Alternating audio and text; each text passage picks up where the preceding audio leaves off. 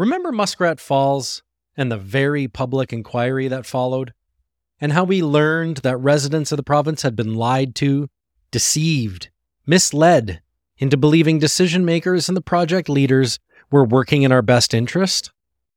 But most of all, do you remember how government ignored local voices?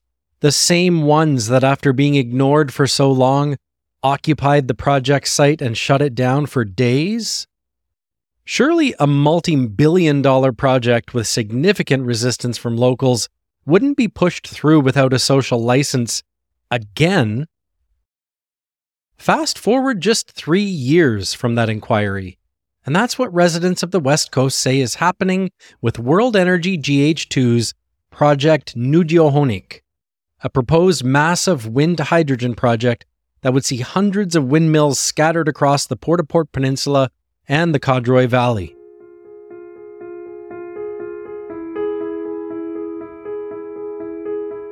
World Energy GH2, which is owned by billionaire and personal friend of Premier Andrew Furey, John Risley, says those windmills will be around 650 feet high. That's more than 3 times taller than Confederation Building, the tallest building in Newfoundland and Labrador. And that's just the tip of the iceberg when it comes to people's concerns. Residents are watching in horror as the company and the province appear to be rushing the project through the approvals process in order to be first to market with what proponents are calling clean and green energy, the same way Nalcor in the province described Muskrat Falls Power, without consideration that the project's impacts on locals would render that title meaningless. World Energy GH2 itself says on its website, "By being first, we can sign a long-term supply agreement which is key to securing financing for the project. We also need a multi-year market offtake agreement, so the most important piece is the time to market." We've seen it happen with Churchill Falls, and we've seen where that got us. Then we see it again with Muskrat Falls, and then we'll look at where we are now, once again. And then we're jumping back in the same boat, 2 feet first, with a paper bag over our heads, not looking at where we're going or where this is going to take us. Today, we speak with Port-au-Port resident Duran Felix, a retired analyst who spent his career reviewing documents for Canada's military. He's reviewed World Energy GH2's documents, and he'll tell us what he thinks. And we'll also speak with Camille Ouellet-Dallaire, an assistant professor of environmental science at Memorial University's Grenfell campus, who once worked for the federal government reviewing environmental impact statements. Any project that goes through the impact assessment process has a high likelihood of happening, right? If we look at the stats, we're looking between the 95-99% level of project that will go through. We ask Ouellet-Dallaire, what possibility is there for a just outcome for residents in Port-au-Port, Bay St. George, and the Cadroy Valley? Stay where you're to.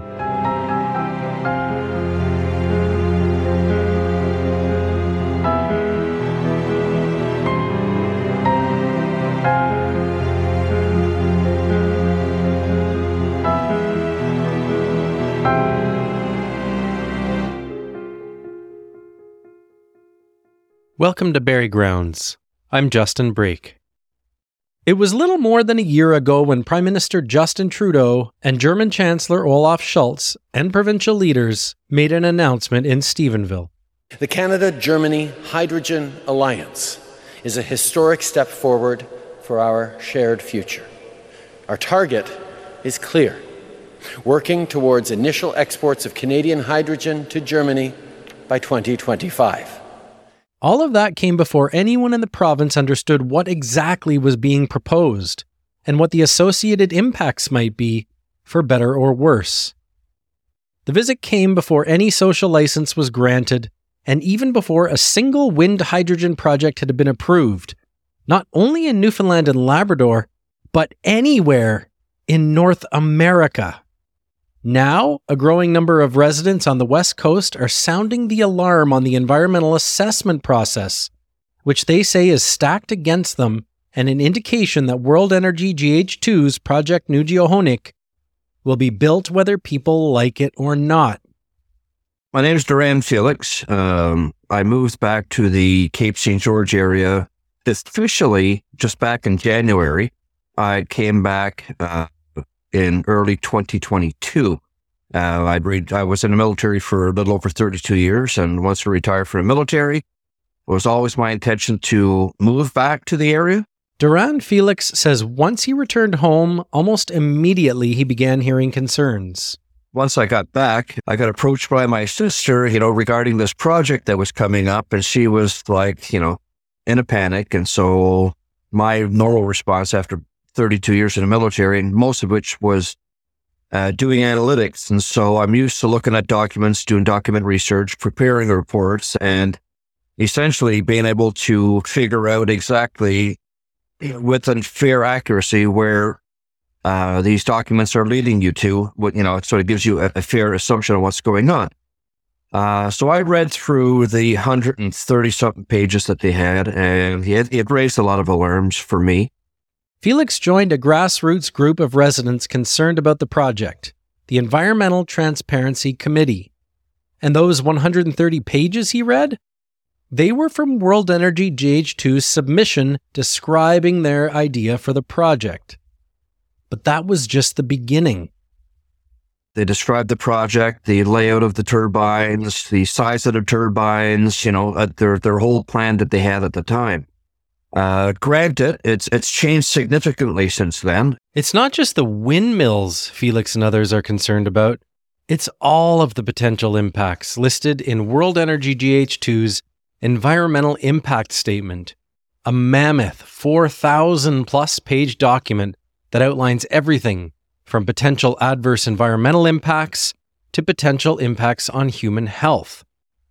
Residents had just 7 weeks to read it, do their own research, write up their responses for government, and then submit that to the province. My name is Camille Ouellet-Dallaire. I'm an assistant professor here at the Grenfell campus, Memorial University. Ouellet-Dallaire says the 7 weeks people had to review World Energy GH2's impact statement was not good timing. But that happened directly when school was starting again. The public comments were due right after Thanksgiving. And this is really challenging for family because we know, I'm a parent myself, that September is one of the busiest time of the year. It's a time of adaptation for the children to go back to school. It's a time of adaptation for the workers, so the parents that work and have to deal with how are we going to deal with this new reality that is going back to school. And I would argue that it's even more challenging for women because we know that in this province, there's a true lack of childcare accessibility. Dealing with children, caring for them, raising them is still quite a woman-specific challenge. And so when we put the public comment period at the same time in one of the busiest times for women during the year, it's really ineffective to gain through public comments, especially from women as a part of the population.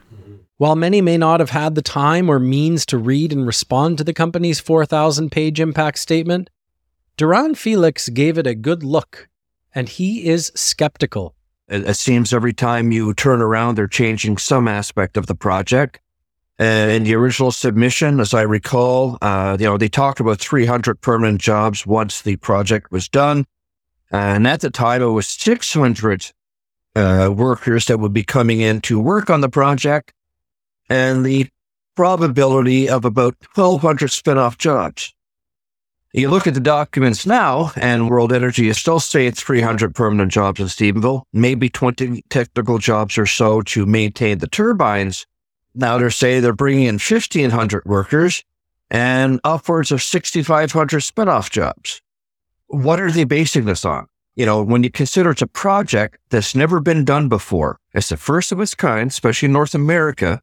So what benchmarks are they using to justify their numbers? Are they just pulling it out of the air to get people excited and make people think, we're all going to get jobs, we're all going to be employed, everybody can come home and life will be great? So when you look at it in that aspect, you consider right now in the affected areas, there's about 2,500 people that's involved in the fisheries. These are permanent jobs that have existed for decades that fathers or mothers pass on to their children, right? And those have existed for quite some time. And then you have the outfitters, you have tourism, you have small business. What effect is this project going to have on all those? And so if you look at even at just say optimistically, just say if it comes up to be 3,500 spin-off jobs at the end of this. And it doesn't even say if they're permanent or temporary. So if they only last for the duration of the project, then they're gone, and what numbers remain. So if we're going to be optimistic, just say, okay, probably just maybe 3,000 when you consider that there'll only be 300 people working in the plant in Stephenville and whatnot. And so if you got 3,000 jobs, you're actually going to be probably losing more jobs than what you're creating, right? That's the thing that I find a lot of people aren't really looking at, aren't asking questions about, because what I find a lot of people are suffering from is what they call optimism bias, where all they focus on are the jobs, money, prosperity, and it kind of becomes their chant. And that seems to be what the company promotes and what the government is promoting. Guys, we got jobs coming in. You're going to make lots of money. Your area is going to be prosperous. People are going to come back. This is going to happen. Well, even if people come back, the housing situation in Newfoundland is not that great. And so given all these unverifiable numbers that's being thrown out there, I think myself, as anyone planning on returning or looking to get one of these jobs, I'd be questioning, is it worth having a 2-year job, and then destroying the area for the next, that'll probably be eternity before it recovers from it. It won't be in my lifetime, I can guarantee you that. And so you're looking at temporary jobs that last a few years, as opposed to these other jobs, like I said, in the fisheries and whatnot, that can last for, decades to come. And when you look at a project that's slated to last 25, probably 35 years at the most, 2 years out of that and for jobs, and then the rest of them are up in the air, that's quite the risk to take with people's lives, their livelihood, the environment, and everything else, in the area. Felix isn't making this up. Local fishers are already alarmed. On October 6th, FFAW Unifor, the union that represents more than 10,000 commercial fish harvesters in the province, said it had tried reaching out to World Energy GH2 to coordinate consultation meetings with harvesters in the affected areas. But World Energy GH2, quote, refused to engage with harvesters in the affected regions, instead asking to meet with the union's executive board, end quote. The union went on to say that, quote, the company claims that their community consultations over the past 18 months were adequate.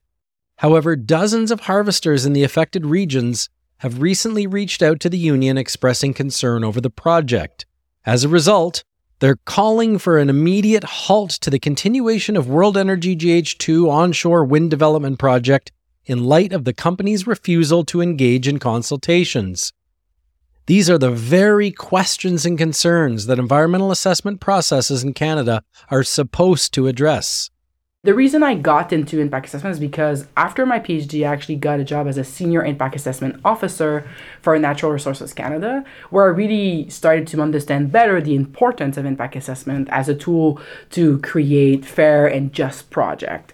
When I started in 2019 at NRCan, we had just started dealing with the new Impact Assessment Act. So it was really a time where there was a lot of conversation about how can we make this act better, how can we make it work from both a scientific perspective, a data perspective, and a public engagement perspective.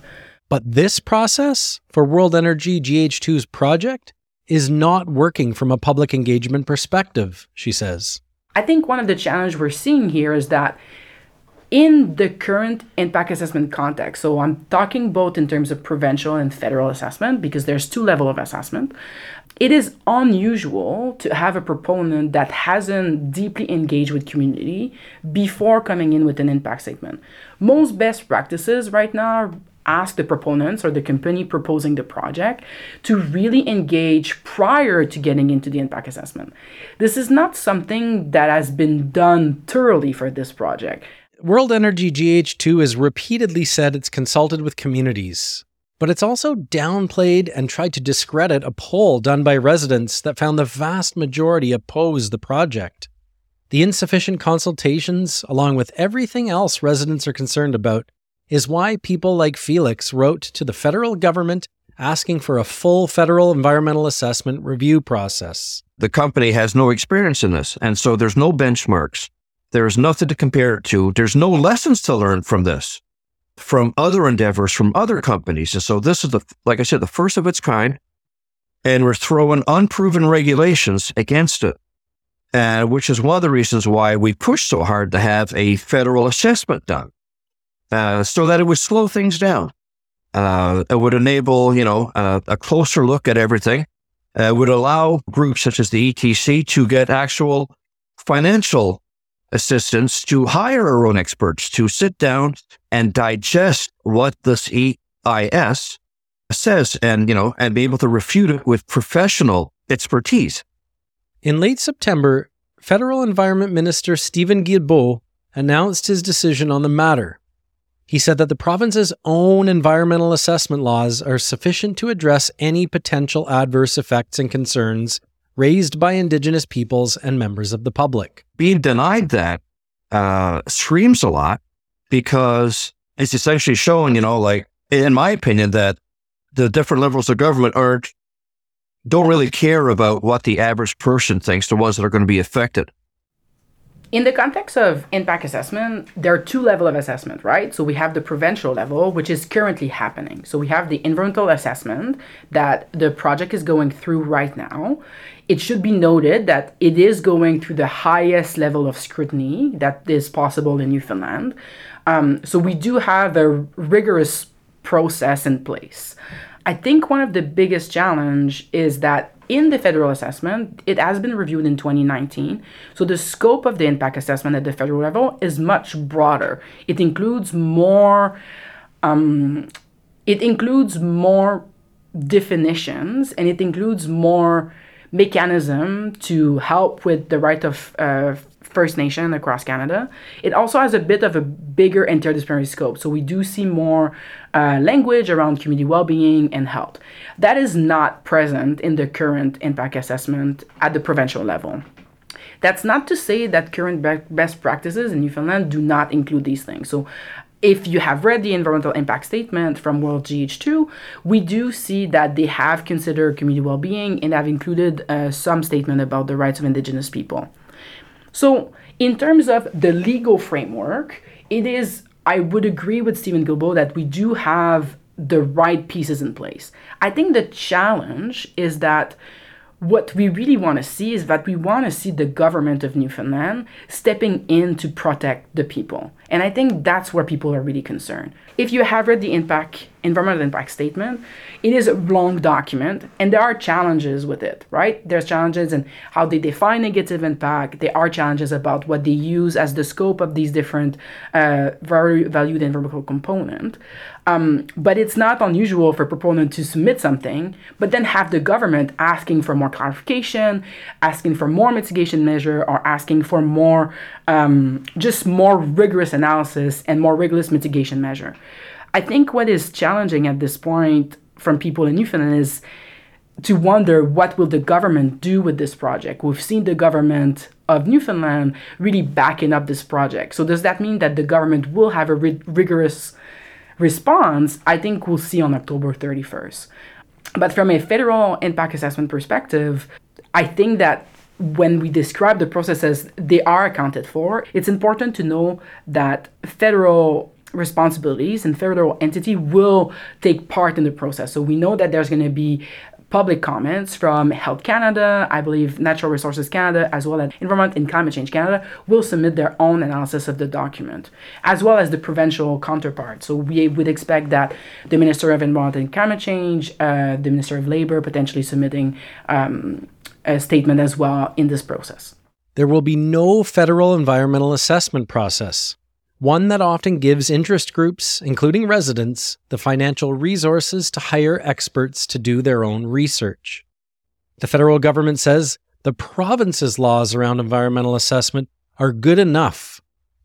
A decision from the provincial Minister of Environment and Climate Change, Bernard Davis, on World Energy GH2's environmental impact statement is due on Halloween. Ouellette Dallaire says the ball is now in his court. Davis can accept it as it is, knowing that the absence of a federal assessment process left residents with insufficient time and resources to comprehend the 4,000 plus pages, or, if he has outstanding concerns about any of the document's contents, he can send it back for further work by the proponent. some back and forth between government and industry until the impact statement and World Energy GH2's plans to mitigate adverse effects. That's the best we can expect at this point, says Willette Dallaire. One of the challenges we're going to see is that this is the first of many wind to hydrogen projects. We need the government to set high standards so that there are a limited number of negative impact to community and a maximum benefit for the communities.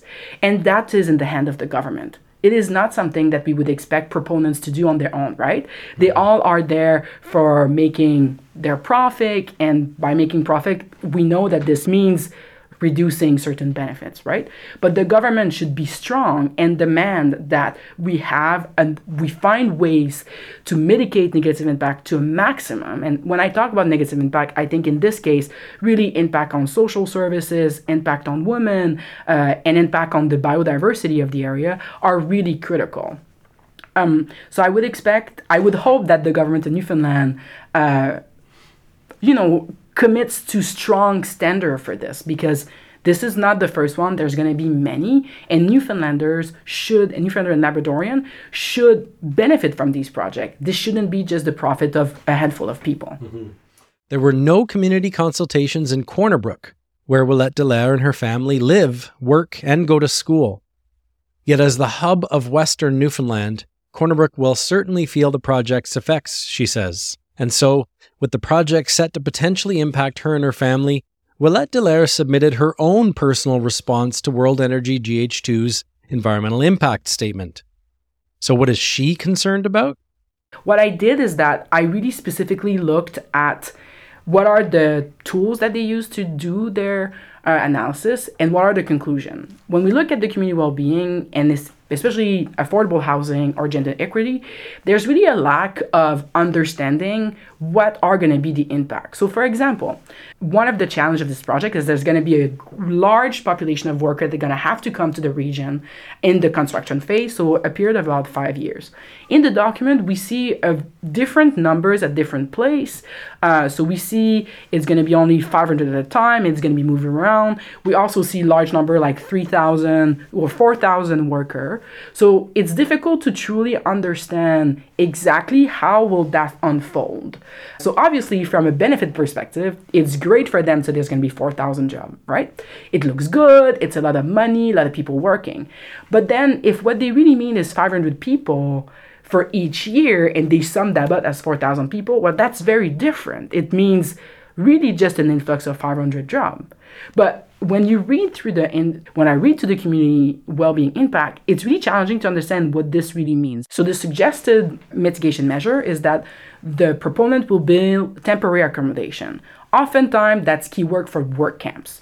We know across Canada that work camps have a deep impact on women.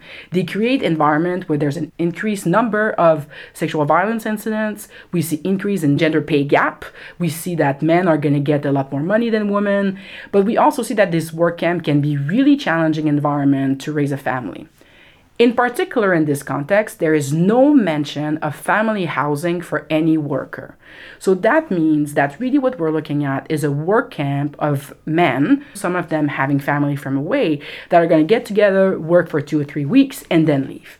So what are going to be the economic impact on the region of these people living in work camps, coming in and leaving? That is not clear. But it's really clear if we look at past experiences in Canada of these type of work camp that they have deep negative impact on women in the community. It's even more challenging for equity deserving groups such as women, but that have an intersectional identity with either being a BIPOC or Indigenous person. So Indigenous women across Canada have really felt deep negative impact of these projects through an increased gendered violence and sexual violence.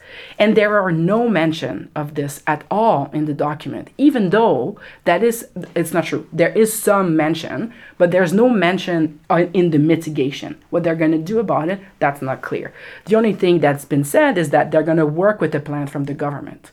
Well, that's not enough for the public to know if that's worked for them or if they find that it's not enough mitigation. We need concrete measure. We need concrete policy that will discuss what does that really mean.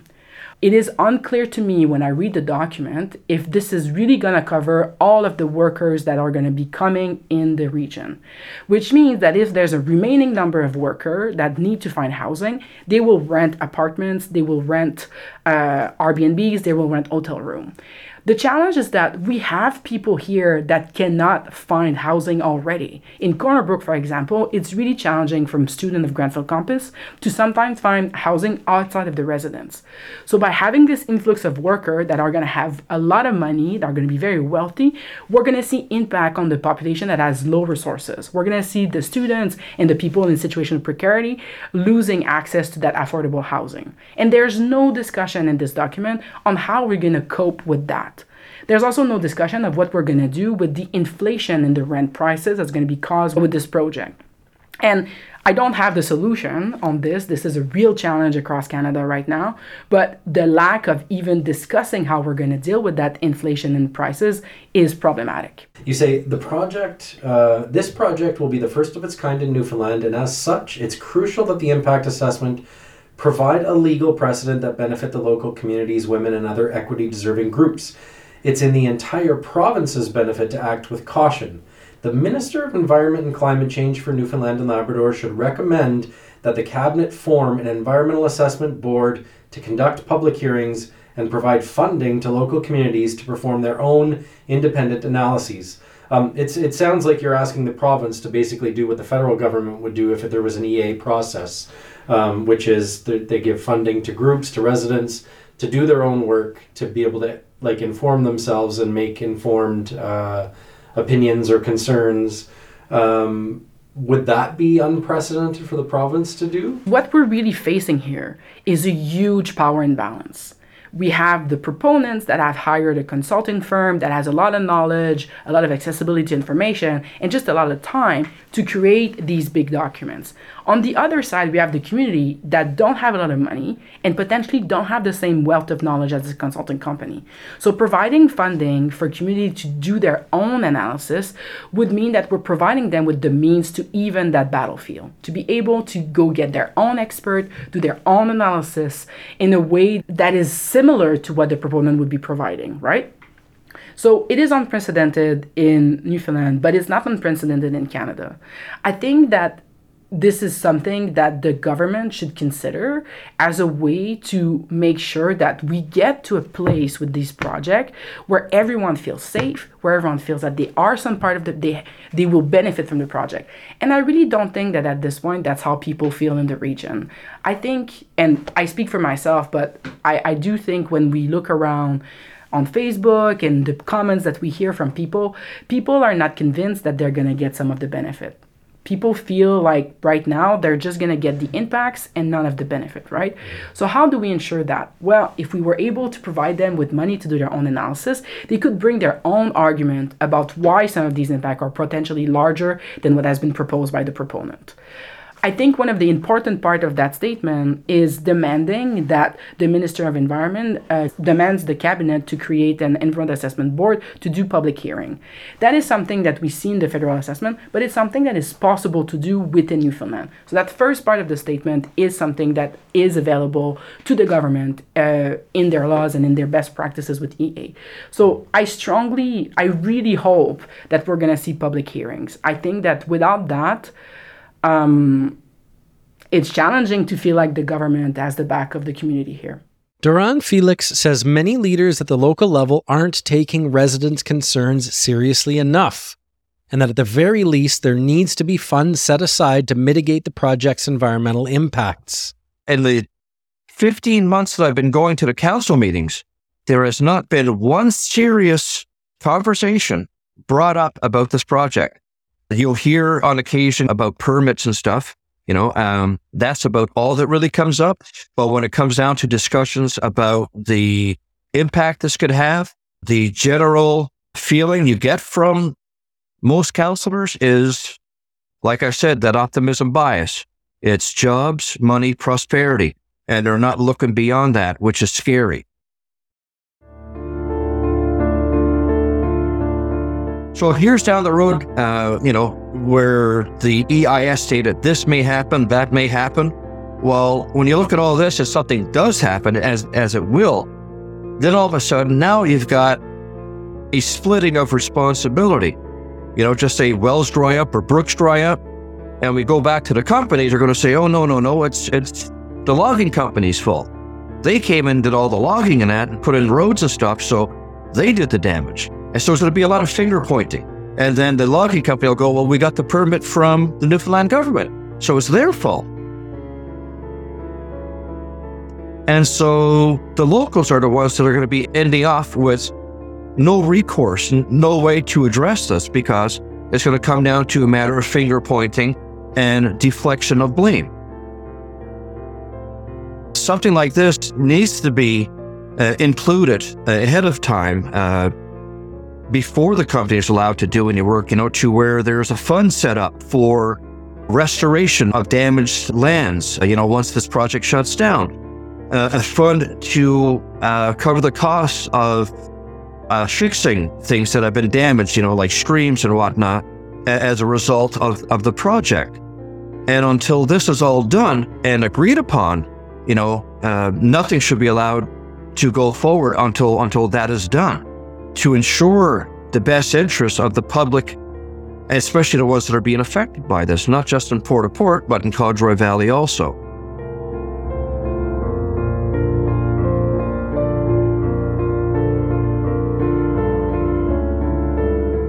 Thank you to Duran Felix, retired military analyst and Port-au-Port resident, and Camille Ouellette-Dallaire, an assistant professor of environmental science at Memorial University's Grenfell campus in Corner Brook.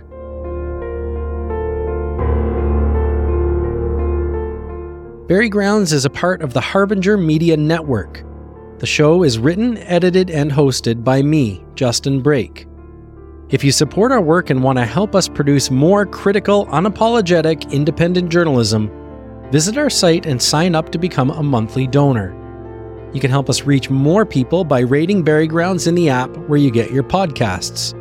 And you can sign up for our free weekly newsletter at theindependent.ca to get a behind-the-scenes look at our work and be the first to read and hear our stories. I'm Justin Brake. Thanks for listening.